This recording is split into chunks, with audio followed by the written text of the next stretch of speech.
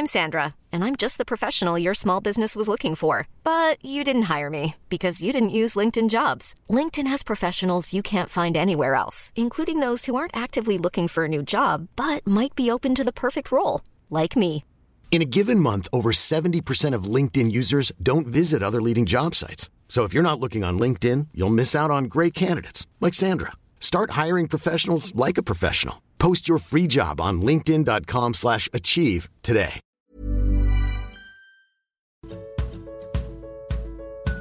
Du lyssnar på podden Vad vi pratar om när vi pratar om böcker. Vill ni veta mer om oss och böckerna vi pratar om, så kolla in vår hemsida vadvipratarom.se. Hej och välkommen till Vad vi pratar om när vi pratar om böcker. Idag med mig här finns, förutom jag själv och Pernilla, Anna Bågstam och Rasmus Klamas. Hej, woo! Ja, men vi kan ju börja med att säga att dagens YouTube-avsnitt utgår ju eftersom Rasmus har simskoleår. Eller hur var det, Rasmus? Ja, det är inte för allmän beskådan. Denna förutom när det tjuvtas screenshots på våran Skype-fönster. Då. Ja, just det. Så har man tur så kanske man kan få se en sån bild ändå. Exakt. Pernillas balja vin och mitt simskolepluff får bevittnas. Ja, man lever så olika liv. Ja, det är olika. Men idag har vi en kul bok att prata om, hörni. Jag tänkte, ska vi inte börja med att du läser lite ur den? Jo, men det kan jag ju göra. Jag tänker att jag läser från början och en liten bit framåt. Så får man en liten känsla för hur boken är. Det är Marianne som öppnar när Connell ringer på. Hon har fortfarande skoluniformen på, fast bara kjolen och blusen. Tröjan har hon tagit av sig. Och hon har inga skor, bara strumpbyxor. Ja, hej, säger han. Kom in. Hon vänder sig om och försvinner bort i hallen. Han stänger dörren bakom sig och följer efter. I köket, som ligger ett par trappsteg ner, står hans mamma Lorraine och drar av sig gummihandskarna. Marianne häver sig upp på köksbänken och tar upp den öppnade chokladkrämsburken som hon har lämnat en tesked i. Marianne berättade att ni fick tillbaka resultaten på de förberedande proven idag, säger Lorraine. Vi fick tillbaka engelskan, säger han. Man får tillbaka varje ämne för sig. Ska vi gå? Lorraine viker handskarna prydligt och lägger dem under diskbänken. Sen börjar hon släppa ut håret. Connell tycker att detta är något som hon skulle kunna göra i bilen. Och jag har förstått att det gick riktigt bra för dig, säger hon. Han var bäst i klassen, säger Marianne. Jo, säger han. Fast det gick riktigt bra för Marianne också. Kan vi gå nu? Lorraine slutar knyta av sig förklädet. Inte visste jag att vi hade så bråttom, säger hon. Han kör ner händerna i fickorna och kväver en irriterad suck. Men kväver den med en ljudlig inandning så att det låter som en suck i alla fall. Jag ska bara gå upp och tömma torktumlaren, säger Lorraine. Sen åker vi, okej? Han svarar inte. Hänger bara med huvudet när Lorraine går ut ur köket. Vill du ha? Frågar Marianne. Hon håller fram burken med chokladkräm. Han pressar ner händerna ännu lite till. Som om han försöker få ner hela sig i fickorna. Nej tack, säger han. Fick du tillbaka franskan idag? Igår. Han lutar sig mot kylskåpet och tittar på henne när hon slickar på skeden. I skolan låtsas han och Marianne att de inte känner varandra. Alla vet att Marianne bor i den vita herrgårdsbyggnaden med den breda uppfarten och att Connells mamma är städerska. Men det bestämda sambandet mellan dessa omständigheter är det ingen som känner till. Jag fick A1, säger han. Vad fick du på tyska provet? A1, svarar hon. Skryter du? Du kommer få 600, va? Hon rycker på axlarna. Du kommer säkert få det, säger hon. Fast du är smartare än jag. Det är inget du ska må dåligt för. Jag är smartare än alla. Marianne flinar. Att hon föraktar dem i skolan är inget hon sticker under stol med. Hon har inga kompisar och sitter alltid för sig själv på lunchen och läser romaner. Många av de andra eleverna tycker verkligen illa om henne. Hennes pappa dog när hon var 13 och nu påstås hon lida av psykisk sjukdom eller något i den stilen. Att hon är smartast i skolan stämmer. Connell gruvar sig alltid för att lämnas ensam med henne så här. Samtidigt som han emellanåt kommer på sig själv med att fantisera om vad han skulle kunna säga för att imponera på henne. Du är inte bäst i engelska, påpekar han. Hon slickar sig om tänderna, bryr sig inte. Du kanske måste bli min läxhjälpare, Connell, säger hon. Han känner att han blir varm om öronen. Hon menar säkert bara att munhuggas och inte antyda något ekivokt. Men om hon antyder något ekivokt skulle det vara för att förnedra honom, eftersom hon och blotta samröret med henne anses motbjudande. Hon har fula skor med tjocka sulor och sminkar sig aldrig. Det sägs att hon inte ens rakar benen. Connell har hört att en gång när hon spillde chokladglass på sig i skolmatsalen gick in på tjejtoan och tog av sig blusen för att skölja den i handfatet. Det är en populär historia om henne. Alla har hört den. Om hon ville skulle hon kunna göra ett stort nummer av att hälsa på Connell i skolan. Ses i eftermiddag, skulle hon kunna säga så att alla hörde. Det skulle utan tvivel göra situationen besvärlig för honom. Vilket är något som hon vanligtvis tycks vara förtjust i. Men det har hon aldrig gjort. Så där. Det var ju ett jättefint stycke ur Normala människor av Sally Rooney. Exakt. Eller hur? Exakt. Ja, och det här är ju precis inledningen av boken. Ska jag börja berätta lite vad den handlar om för alla som inte har läst den? Ja. Gör det. Ja, alltså som vi hörde här när Rasmus läste så handlar den om Connell och Marianne som bor på Irland i en liten småstad. Man kan säga att Connell, de kommer från helt olika bakgrund som man kanske också förstod. Marianne bor i ett stort hus, hennes mamma är advokat och Connells mamma städar huset och det är därför han är hemma hos Marianne. Men redan här så förstod man ju att det finns en spänning mellan dem, men de har också en anledning eller ett skäl att inte känna varandra när de lämnar hennes hus, kan man säga. Och sen så får man ju följa dem från 2011 och fram till 2014 och hur deras relation egentligen skildras. Och de har ju ganska olika roller som växlar, kan man säga, under den här tiden. När de först träffas så är Connell en ganska tuff och etablerad och populär person i skolan och Marianne helt utanför. Men när de kommer till universitetet så är det omvända världen. Tyckte ni att det var en bra beskrivning? Mm. Jättebra. Åh!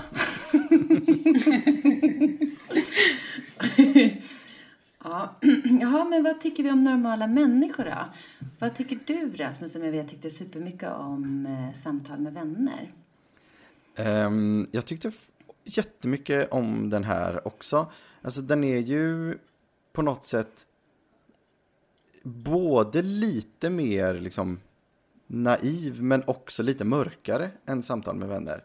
Alltså naiv i den bemärkelsen att kanske den här liksom ungdomliga liksom skolkärleken skildras på något sätt och liksom den konstiga relationen man kan ha med olika människor när man går i skolan, men också på något sätt den här, så här gruppdynamiken med populära killen och mobbade tjejen, det här liksom väldigt klassiska temat på något sätt. Men sen så är det ju också alltså mörkt för att liksom Mariannes familj är ju väldigt speciell, får man säga. Verkligen. Och hon har ju hennes uppväxt och nu är ju allt annat än trevligt, får man säga. Något som är ju inte finns på samma sätt i Samtal med vänner. Men jag tycker ju väldigt mycket om dem båda två. Vad känner ni? Jag tyckte också väldigt, väldigt mycket om den.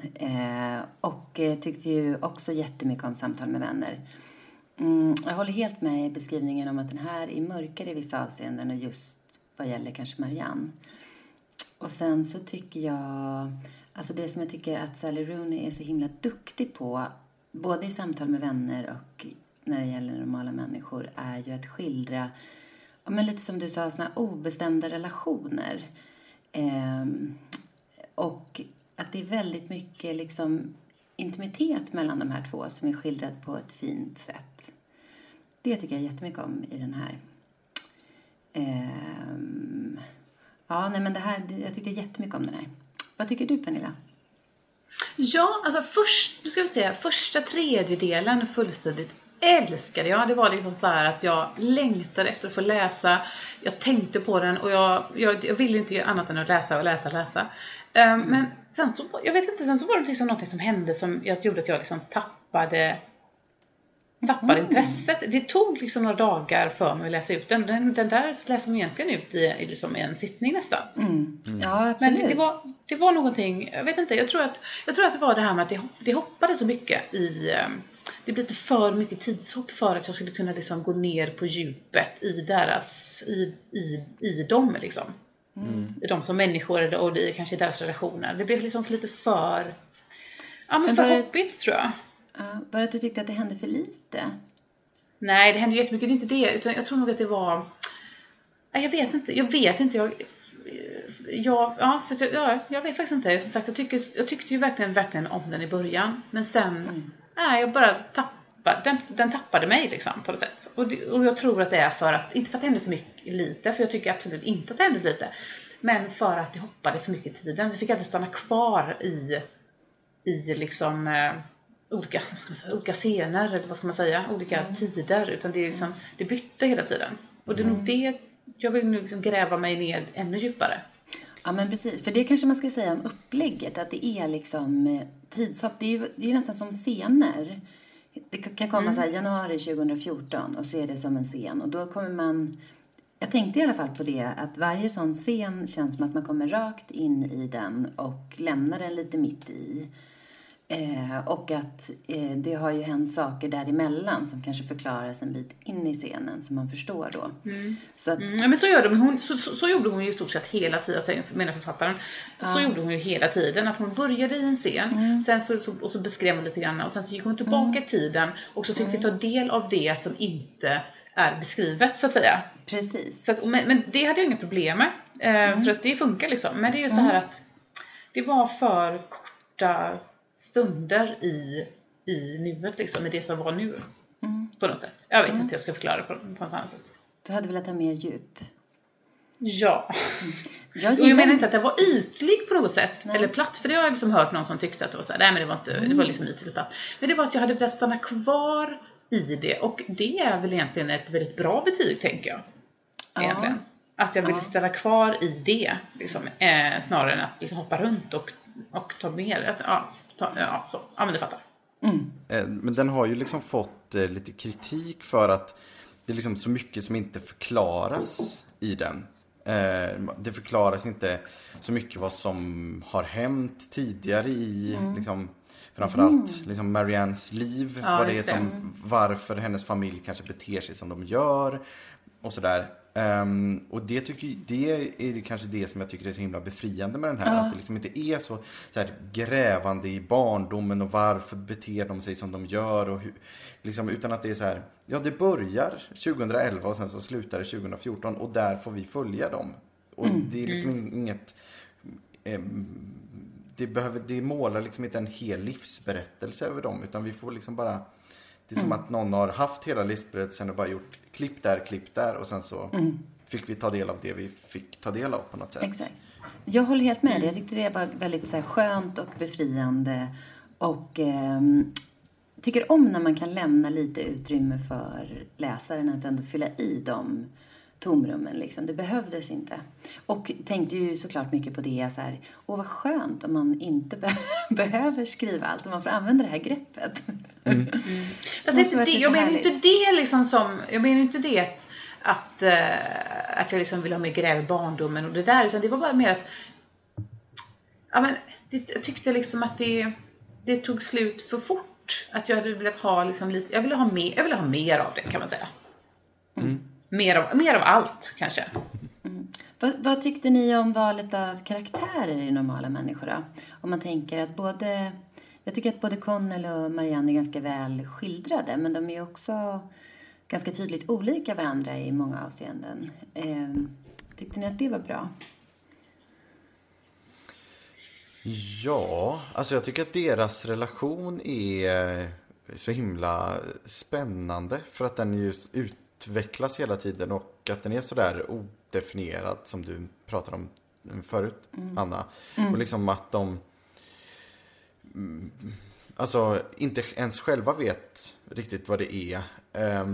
Och att den är så på något sätt så här djup och innerlig, men också jätteytlig, och att de typ inte kan prata med varandra om liksom basala saker.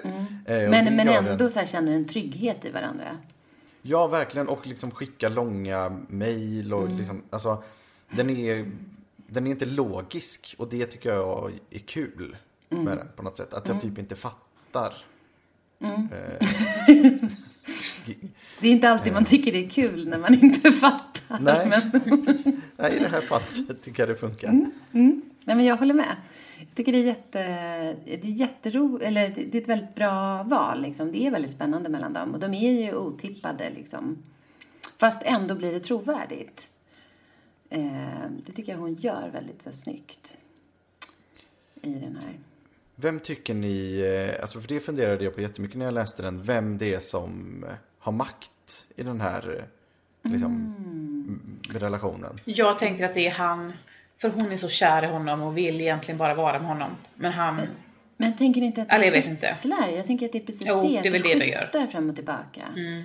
För inledningsvis, alltså för jag tänker också så här, hennes sätt att förhålla sig till honom är ju också, med honom känner hon ju sig väldigt fri liksom, som att hon vågar leva ut liksom delar av sig själv hon inte vågar annars. Men hon är ju rätt fräck mot honom och är ganska så här krävande. Samtidigt som hon, i alla fall inledningsvis tycker jag, samtidigt som hon också har liksom jättesvårt att sätta något värde på sig själv. Så hon pendlar ju mellan att både sätta villkoren eller liksom nästan beordra honom att göra saker, till att också vara helt undergiven. Så jag tycker det växlar väldigt mycket fram och tillbaka. Men han känns ju stabil liksom, rakt igenom. Tror ni att det har att göra med vem man är på, liksom, på typ högstadiet, på gymnasiet? Förstår du vad jag menar? Att den rollen som man tilldelas i skolan på typ högstadiet definierar en nästan resten av livet. Intressant tanke. Nej, men jag tänker så här, att för hon är liksom, eftersom hon aldrig var populär då i skolan när hon var yngre, där man liksom utvecklas ganska mycket. Och han var det. Han behövde liksom aldrig anstränga sig för någonting, vilket han behövde göra sen han började på universitetet. Då blev det ju skillnad där för honom. Att han behövde anstränga sig liksom alldeles för mycket, eller inte alls mycket, men mycket mer än han behövde innan. Och hon kom mer till sin rätt, så att säga. Men hon hade ju ändå det här någon form av dåligt självkänsla, som kanske kommer från barndomen visserligen. Men alltså det kanske mer definierade de två för varandra, hur deras roller var när de liksom lärde känna varandra. Så om det makes sense. Ja, för att även i de partierna som jag tycker att hon på något sätt äger den där relationen eller leder den, så underkastar ju hon sig honom. Fast ändå utöva makt genom det på något sätt, tycker jag.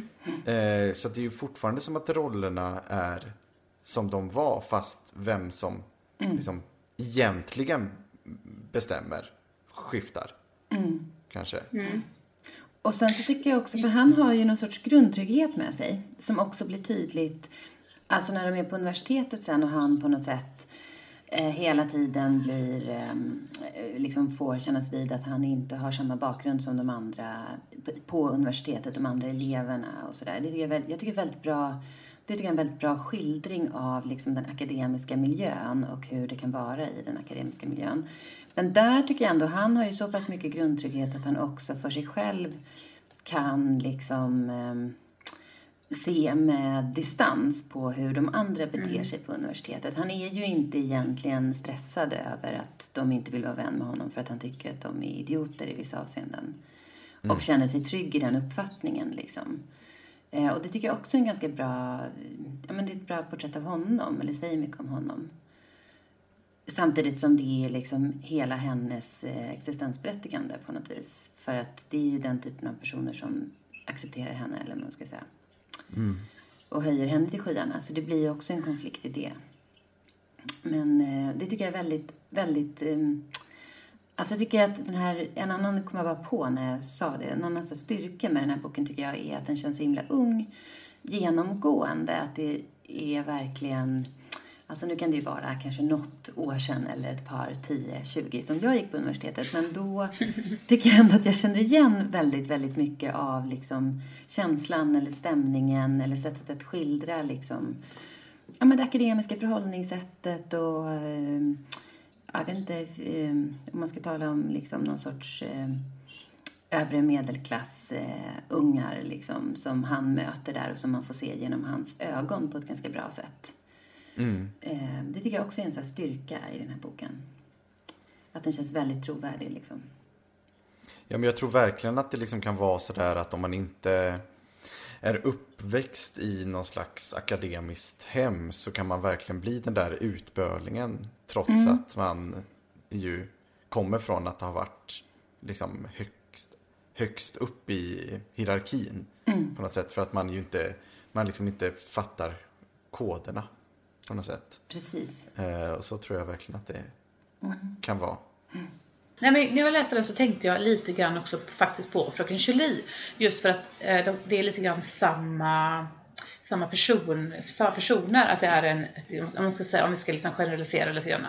En rik tjej och en fattig kille. Men i Fröken Julie så var det ju liksom ändå mannen som hade makten ändå. På grund av att han var man. Nu var det kanske inte riktigt så i den här. Eftersom den är ju modern och vi lever ju i en annan tid där den typen av kapital kanske inte liksom definierar en människa som det var på August Strindbergs tid. Men jag tänkte ändå på, för att det är liksom lite samma dynamik där. Eller det var inte alls samma dynamik på det sättet, för att sluta helt annorlunda. Men just det här liksom att en kille från överklassen och en tjej från överklassen. Ja, men lite mer så liksom. Absolut. Vad tänker ni om titeln Normala människor?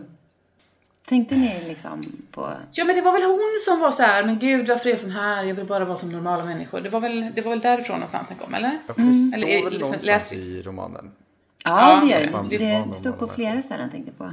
Men man förstod aldrig om normala människor var det man ville vara eller det man blev. Tänkte jag på. Alltså, jag tänkte på det i något sammanhang i romanen där det står någonting om att så här... och jag tror att det handlade om inte om Connell utan en vän till dem som det går illa för. Och beskrivningen av den här vännen, och jag ska försöka inte spoila det liksom, men var ju att han var en person som hade kunnat svika liksom vilket förtroende som helst för att bli socialt godkänd. Och att alltså i någon del så beskrivs han, någon av dem tänker om honom så här, att han ville så himla gärna vara normal och att jag tror att det är Connell som tänker det om den här vännen liksom, när den här vännen försvinner, att han ville vara normal och att han hade liksom försökt dölja vissa delar av sig själv och inte mått så bra av det, och att Connell tänker på att det som han lär sig av Marianne är att vara annorlunda och att det på något sätt duger. Och då tänkte jag på att det blev som någon sorts metaskruv på titeln Normala människor. Alltså vad var normalt och var det bra eller dåligt att vara en normal människa? Om det är det man nu eftertraktar. Förstår ni vad jag menar? Ja, men jag tänker också att det kan handla om liksom så här, alltså för att de båda två på något sätt upplever det där att vara konstig och att liksom inte passa in på något sätt, och också i liksom deras relation att den är så märklig att man liksom, att det finns den här strävan om, kan vi inte bara liksom vara normala människor så kan allt bara vara enkelt, typ att det är liksom en bild av att så här, är man normal i livet bara liksom enkelt och inte så komplicerat på något sätt. Men hon problematiserar väl det där om vad just med den här vännen, vad det är att om det existerar en normal människa överhuvudtaget. Ja, men precis. Kanske. Ja, nej, men vad tycker ni om att den har jämförts med Girls? Tycker ni att det är en bra beskrivning? Jag försöker nu att inte avbryta det blev Rasmus. tyst nu. Nej, men jag funderar för att jag håller på att se om Girls nu. För att jag aldrig såg klart alla säsongerna. Och jag kan förstå jämförelsen. För att den ju är lite rolig. Men jag tycker nog att Samtal med vänner var roligare. Att jag tycker att Samtal med vänner är mer träffsäker jämförelse. För att den är lite mer på något sätt liksom humoristisk. Den här tycker jag liksom handlar mer om den här liksom relationen de emellan, medan jag tycker Girls handlar om också roliga personer, alltså lite skruvade karaktärer, vilket jag inte tycker att Connell och Marianne är. Va? Fattar. Skojade bara. Men tror du så här att om man gillar tror ni så här att om man gillar att titta på Girls så gillar man den här boken? Men det tror jag ändå. Det tror jag också. Alltså jag gillar ju båda, så att så då gör alla det också. då gör alla det. Men kanske också att den här, och precis som jag också tycker att Samtal med vänner är, att det är mycket saker beskrivs på ett sätt som känns väldigt befriat från liksom konventioner eller vad ska man säga, jag tycker att det känns så här ärligt fördomsfritt. Men det kanske är att jag ibland tänker på då viss genrelitteratur där det är väldigt stereotypa könsroller. Alltså, ska inte dra allt det över en kam. Men och här känns det liksom, och det är kanske det som gör att den känns också väldigt ung. Men att det är liksom, ja men det är odefinierade och bestämbara relationer som beskrivs utan att det ligger någon värdering i det. Och en del av den här relationen handlar ju om också en person som inte mår så bra. Liksom. Det är till viss del ganska mycket psykisk ohälsa kring Marianne och Mariannes liksom, beteende, eller vad man ska säga. Och det beskrivs mest bara sakligt, att det är så hon är och sådär. Det ligger liksom ingen värdering i det, och det finns inte heller med som någon sorts så här statement kring, alltså det är inget sedlärande i det eller sådär. Nej men precis. Det är inte så att hon är ingen kvinna som ska räddas liksom. Nej, absolut inte. Men, och utan det tycker det jag är som det är. Ja, och det tycker jag är någonting som är lite så här gemensamt med bra skildringar av unga vuxna på något sätt. Alltså eller folk i sitt tidiga vuxenliv då. Och det tycker jag att de har gemensamt. Ja, verkligen. Alla tre. Och den här ska ju faktiskt bli serie också. Ja, så den här boken. Så himla roligt. Men jag tycker nästan man kan känna det med det här upplägget. Med liksom tidshoppen. För jag tänker att om man skulle göra det här till en film, så finns det ett sånt ypperligt tillfälle att liksom fylla i de här luckorna om man vill på olika sätt. Men kommer det bli liksom lika bra då? För det var inte det är ju lite grann styrkan också, eller? Att den är lite hoppig och att vi får tänka lite själva och liksom inte får allt serverat. Ja, vi kanske ska fråga Rasmus det, för han är ju lite gnällig. Ja, jag är ju rädd för att det här kommer bli liksom bara en liksom kärlekshistoria. Och jag tycker den handlar om så mycket mer. Jag är rädd att den kommer liksom tappa den liksom politiska dimensionen, att den kommer liksom inte fokusera jättemycket på liksom klassperspektivet, att den kommer heller inte fokusera på liksom, precis det vad vi var inne på, att den är så liksom icke-konventionell i liksom sitt berättande på något sätt. Och det tror jag kommer vara svårt att göra som film. Och sen så är typ att de kommer, fatta. Tror att de istället kommer göra liksom Harry Monty Sally fast med den snygga sportfånen, och sen har hon på sig ett par tokiga glasögon och hon är plugghäst, och så tar hon av sig dem och blir snygg. Tror ni att det kommer bli så? Ja, men hon är ju sjukt snygg, tjejen som ska spela henne. De är för snygga båda två alltså. Ja, eller han ska ju vara snygg, för han var ju snygg. Jag ser honom som en sån här småstads liksom finnig småstadssnygging. Ja, men som är sådär populär för att han är bra på sport. Och inte för att han är snygg egentligen. Han är inte snygg på riktigt. Nej, så har jag sett honom. David Beckham. Är han inte snygg på riktigt? Ja, det är så svårt att uttala mig om det. Det här är inte alls min typ av person. Men jag tänker, ja men precis, ja men det här hur de kommer framställa. Tror ni att de kommer liksom göra så här, alltså att de kommer vrida till det så att det blir lite mer happy ending på det? Ja, det är jag väldigt rädd för alltså. Tror du att det kommer bli så verkligen? För det är ju det som är så bra, att den kanske inte är så sockersöt. Nej, att det är egentligen... Alltså, du får inte avslöja slutet nu. Spoila slutet.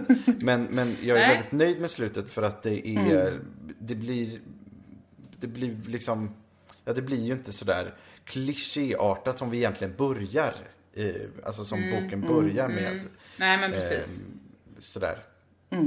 Men alltså, det är ett ganska öppet slut. Så att man kan ju göra jättemånga säsonger av den. Ja, det är i och för sig sant. Nej. Ja, men på det hela taget då kan man säga att vi gillar. Jag gillar jättemycket. Ja, verkligen.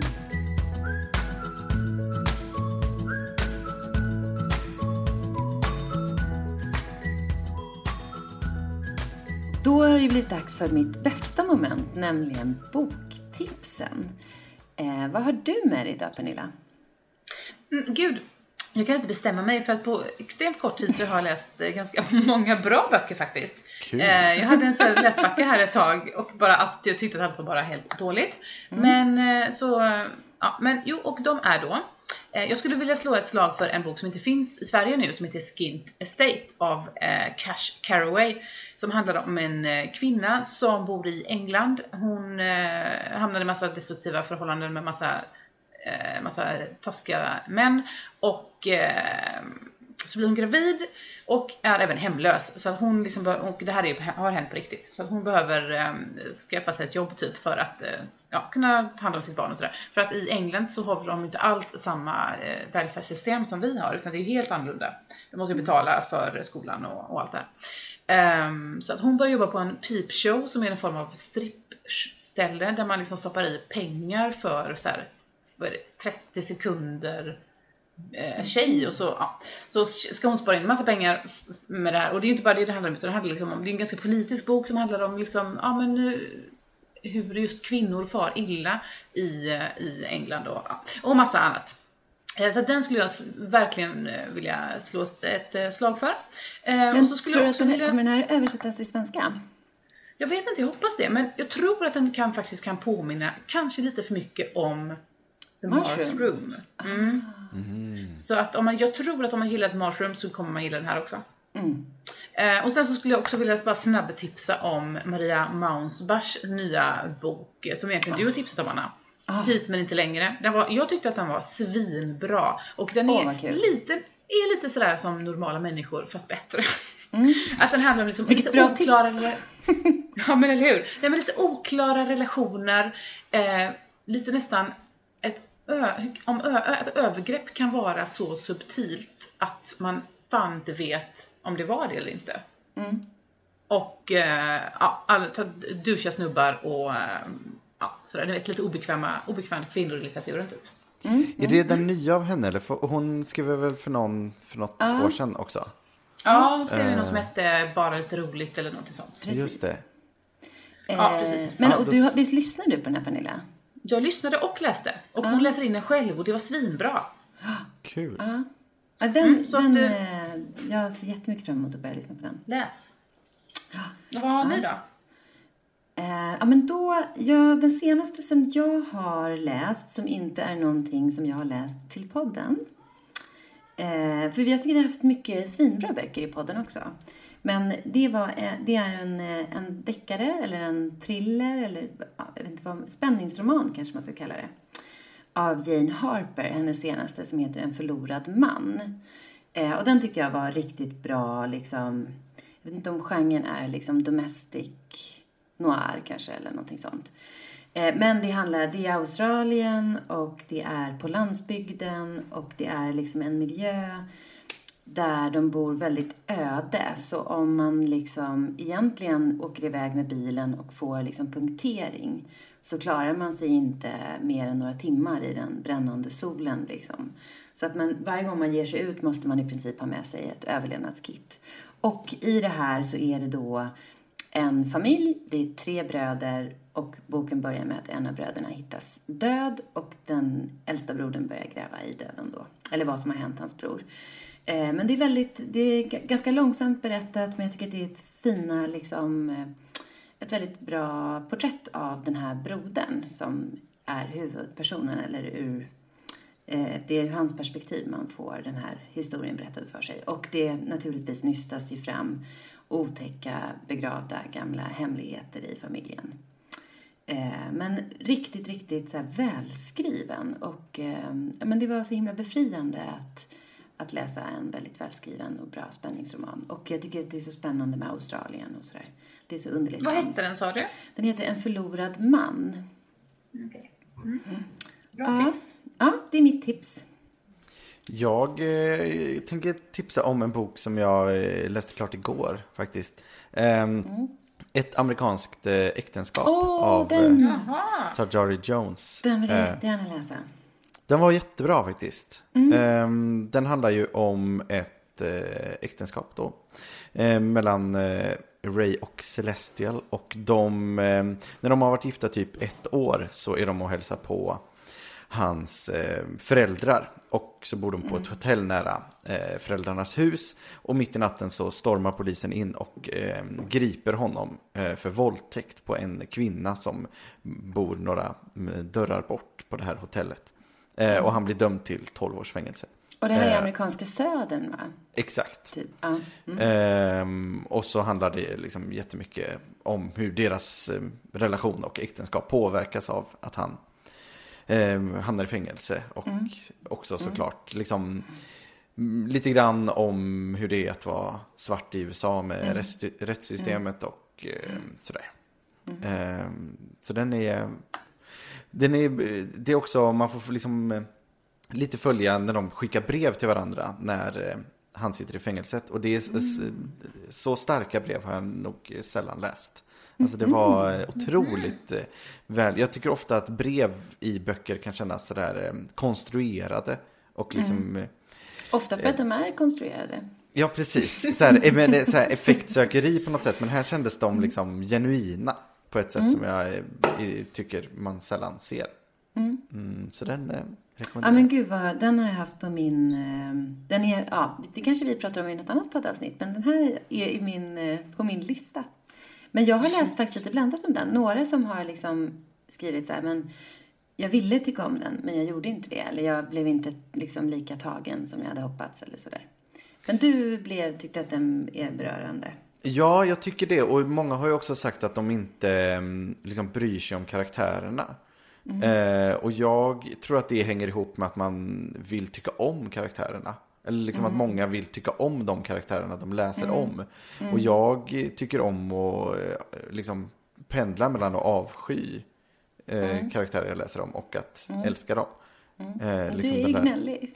Ja, men jag gillar... Nej, men jag förstår vad du menar. För att så när jag har ju läst den här av Maria Mansbach. Och jag kan tänka mig faktiskt att folk inte kommer gilla boken på grund av att de tycker inte om henne som karaktär. Ja, men så att, men jag håller med dig, man måste inte gilla karaktärerna liksom. Sådär. Jag tycker nästan det blir bättre om man inte gör det. Alltså som att det ger något mer än om man bara läser om personer som är sådär, tycker samma som en själv och liksom stryker en medhårs på något sätt. Jag tycker det blir trist. Urtrist. Ja. Hälsningar Rasmus. Ja. Ja, absolut. Var det allt för idag eller? Tips? Ja, men det var det nog. Och om man inte uppfattade de här tipsen då kan man, det är ju så praktiskt för att då har ju vi en hemsida som man kan besöka. Surfa runt, helt enkelt aldrig lämna. Men där kommer man hitta titlar och författare.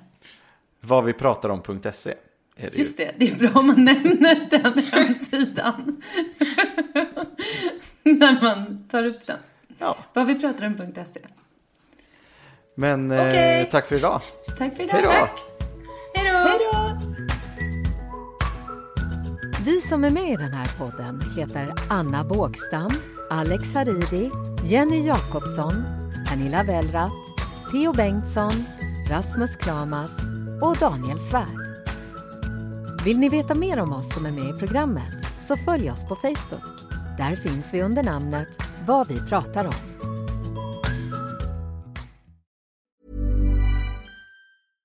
Ever catch yourself eating the same flavorless dinner 3 days in a row? Dreaming of something better? Well, HelloFresh is your guilt-free dream come true, baby. It's me, Keke Palmer. Let's wake up those taste buds with hot, juicy pecan-crusted chicken or garlic butter shrimp scampi. Hello Fresh. Stop dreaming of all the delicious possibilities and dig in at HelloFresh.com. Let's get this dinner party started.